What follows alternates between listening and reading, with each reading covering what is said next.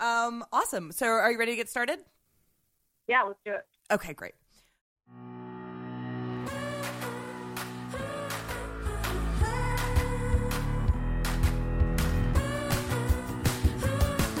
Hi, welcome to Candidate, real conversations with women running for office. I'm your host, Devin Handy.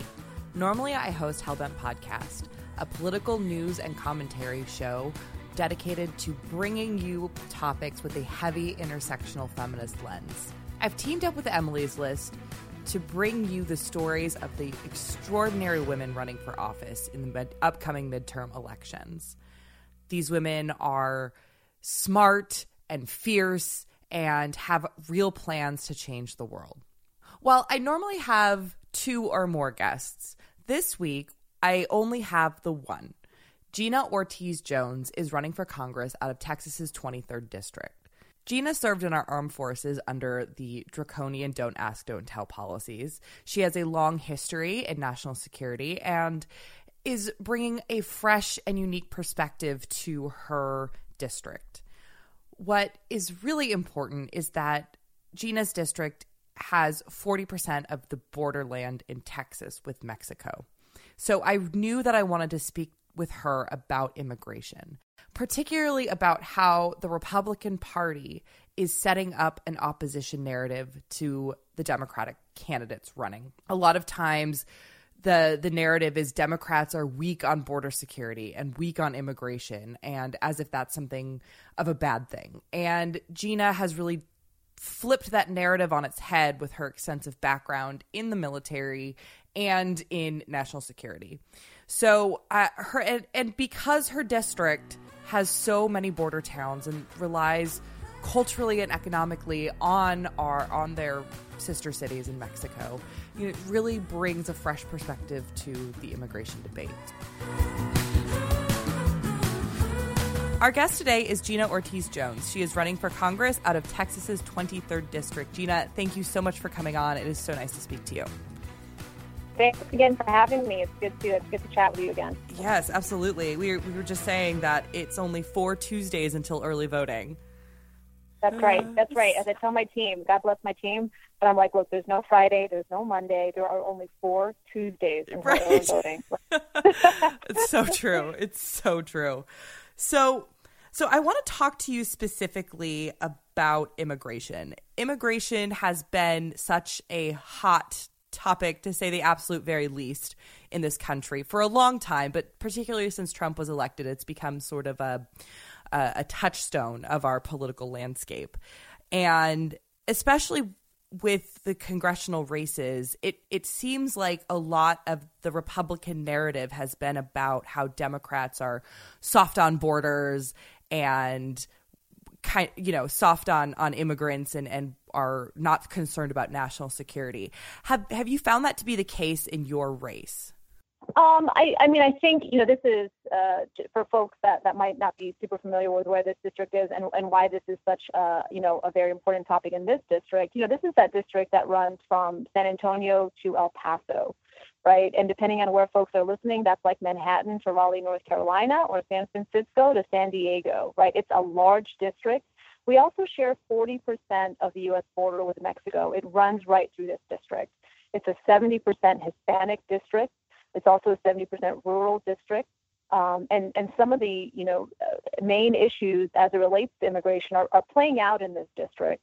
And folks might be familiar with Tornillo. Tornillo is where they're setting up the tent community that was built for kids that have been separated from their families at the border. That's in this district. So immigration is very much, an important topic in this, well, certainly in the country and in this race. And there are a lot of ways in which we talk about it.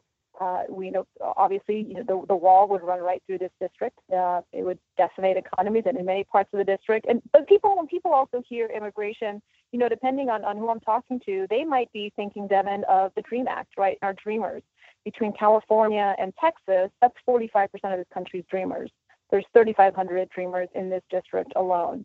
Folks might also, when they hear immigration, you might be thinking about the effects on trade, right, and the effects on our economy. NAFTA was originally signed in San Antonio which is in this district. So there's a lot of ways in which immigration, touches on all aspects of our economy and of our everyday in this district.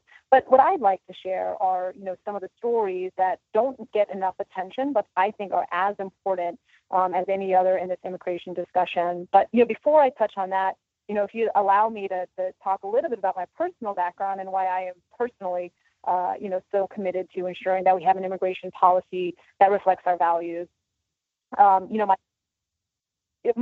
a first-generation American. My mother came to this country 40 years ago.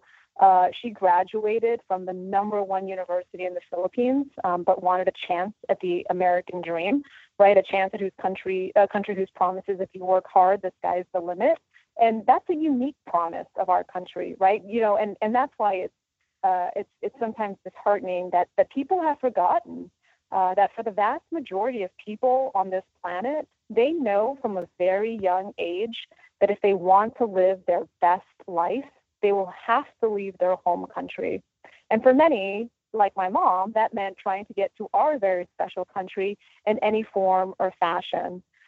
So my mom, like many others, humbled herself. She had this amazing college education. Again, graduated from the #1 university there, but wanted a chance at this country. So she came here actually as a domestic helper, and reminded my younger sister and I every day that our trajectory in life was in no small part to being born in this very, very special country. So, writ large, when I think of immigration and just kind of our country's role and how we're viewed as people trying to come here for a better life, I can't separate, how I think about it from my own personal experience. So I just want to share that with you, because I have first cousins that are, just as talented, just as hungry, but have very different life trajectories than my own, just because, my mom was fortunate to come to this country, and my sister and I were fortunate to have been invested in and invested back in this country in the way that we have through public service. So that's what that's always in the back of my mind when I think of immigration. This is, and I can't also help but think about this in the context of national security, which is my background. I spent 14 years serving our country in national security, both in and out of uniform. I started off as an intelligence officer in the Air Force, deployed to Iraq. I served under Don't Ask, Don't Tell. I'd go on to advise on operations in Latin America, all over Africa. And I wrapped up my career in the executive office of the president, working on economic and national security issues. And in each of those, in different ways, but in each of those, the idea of a strong middle class, of a strong civil society, the way in which countries rejuvenate and replenish themselves is always at the forefront, right? Because if you don't have a strong middle class, you don't have true national security. And I would argue a strong immigration policy that reflects our values is key to that. Right. So, yeah. So with your background in national security, has that changed maybe the narrative around the debates about immigration? Like you said, there are all types of, when you talk about immigration, we could be talking about anything from undocumented immigrants to family separation to dreamers to trade. Has there been one thing in particular that has been very salient or very focused on in this race?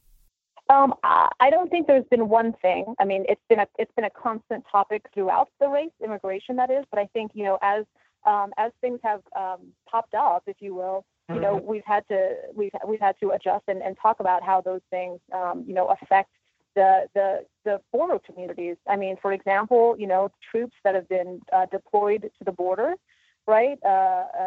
This happened several months ago. So I think it's important to not only think about, the message this sends to our neighbor to the south, who is, oh, by the way, Texas's largest export market, right? The message that this sends to Mexico, but it also sends a message to our border communities on this side of the border, right? Like, what message are we saying about the communities and how we think about them when they actually only understand the social, cultural, and economic ties between them and their sister city on the other side as sources of strength and not sources of weakness.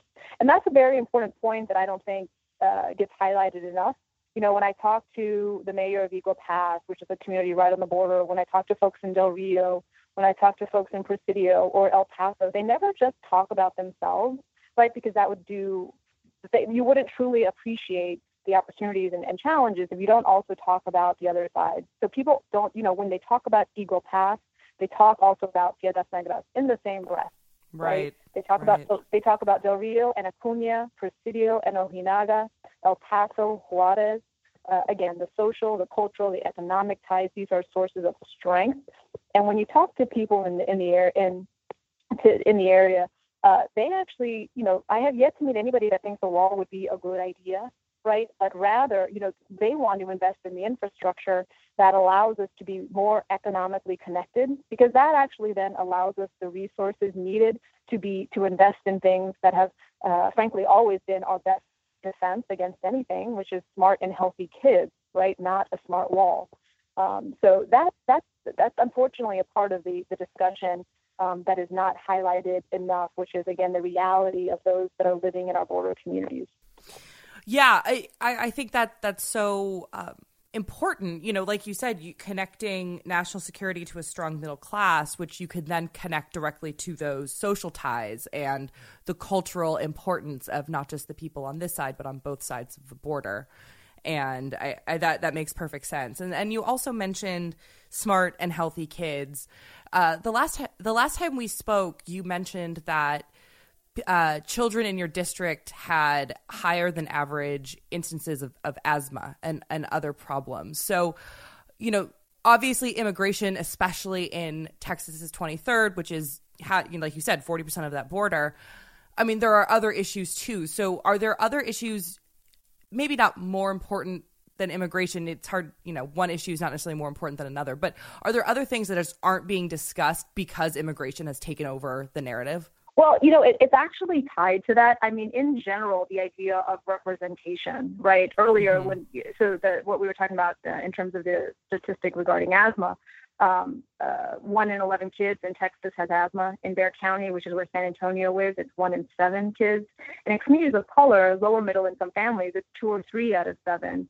And in some of these underserved and medically underserved communities as well, it's actually higher than that, right? So not only is it higher there, but their access to medical care is much, much lower, as is their resources to pay for the care if it is, in fact, around them, right? So that's what I think about as we actually talk about the upcoming census, right? And so when people talk, it's not just about, immigration, it's about all these other policies, all these other ways in which we talk about communities and then frankly, how that potentially scares people from participating in the institutions and the processes that are there to serve them.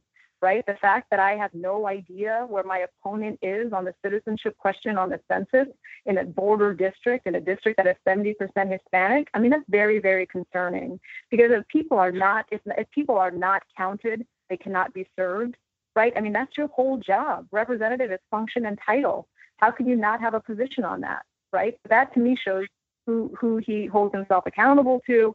And again, to me, this is about public service, ensuring the public is well served, all members of this district. Right. And these, like you said, these are all very interconnected issues, and right. You can't really talk about one without another, especially like you said, when it comes to the census data, which is very important. We're coming up on the 2020 census. So, right. So I think the last thing I want to ask you before I have to let you go is, do you mentioned that your district is 70% Hispanic. Do you find a lot of fear in your constituents on topics of immigration and these other interconnected issues like healthcare and the census? Is there a lot of fear with the way current policy is, and do you have an idea of how you would shift that when elected? Yeah, I mean, I think so. There's actually, a specific story about fear as it relates to, the rhetoric around immigration. At the end of last year, I was meeting with the sheriff in Maverick County, and this is a border county that's right on the border. And he said, we're going to have one of the lowest rates of reported domestic violence this year. Reported is the operative word. We know it's happening. Right. They're just not calling us. right? And so that's the public safety concern that we all face when communities no longer trust the very institutions there to keep them safe, right? And so they don't know who's going to show up at the door if they call in about a domestic violence issue. Is it going to be ICE? Is it going to be the police? Is it going to be the sheriff? Who is that? And so, I'm very, so yes, there is that fear that is causing a public safety concern. We also, again, have a large dreamer population. And so the fact that, there are some members of Congress that see dreamers as political pawns and not people who we should keep a promise to. We made that promise. We shouldn't break that promise. We're better than that, even if this president is not. So there is, I think there's very much a concern that we need somebody that is going to fight for this issue, right? You can't be outraged on CNN and complicit in Congress. That is not how this works, right? And unfortunately, that's how my opponent is conducting himself on this issue. I think the folks that I'm talking to know that, the only way this changes is if we have new representation, somebody that's actually going to take the needs and concerns of this district seriously. Right. And I think that's another really excellent example of how immigration is tied to so many more issues than just immigration. And it's a much more complicated conversation that tends to get reduced down in these sort of narratives. Right.